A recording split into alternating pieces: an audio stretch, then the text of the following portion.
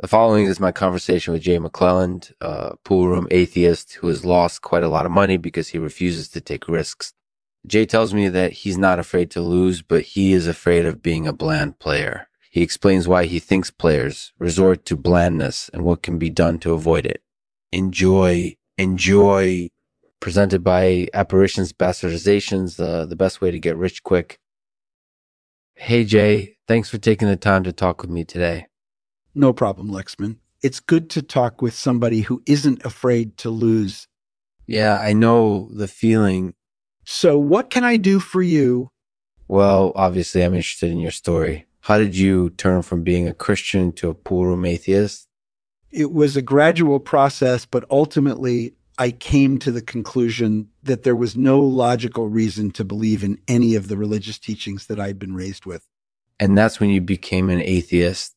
Yeah, pretty much. It wasn't an overnight decision. It took some time for me to develop my thoughts on the matter.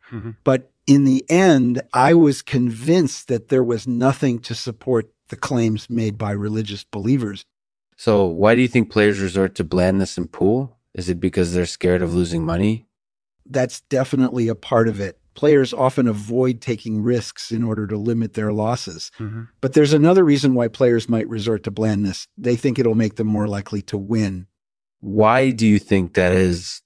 Well, if players are able to predict how their opponents will play, they stand less chance of losing. Unfortunately, this approach can often be frustrating for those who are hoping to take risks and surprise their opponents.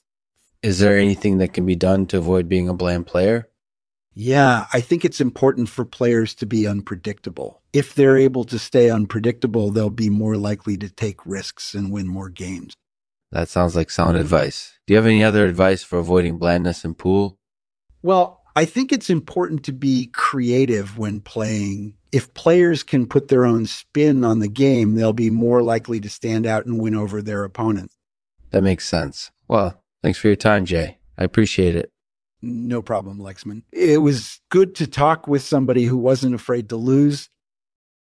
Thanks for listening to my conversation with Jay McClelland, a poolroom atheist who has lost money because he refuses to take risks. Jay tells me that he's not afraid to lose, but he's afraid of being a bland player. He explains why he thinks players resort to blandness and what can be done to avoid it. I hope you enjoyed the talk.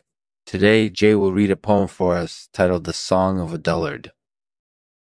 The Song of a Dullard is a sad one. They know not what they miss by letting their brain atrophy. They'll never know the joys of life. Or sail across the sea, nor explore the lands beyond, for they are afraid to take a chance and explore all that life has to offer. Only those who dare to be different will find that life is bountiful, for there's nothing dull about being alive.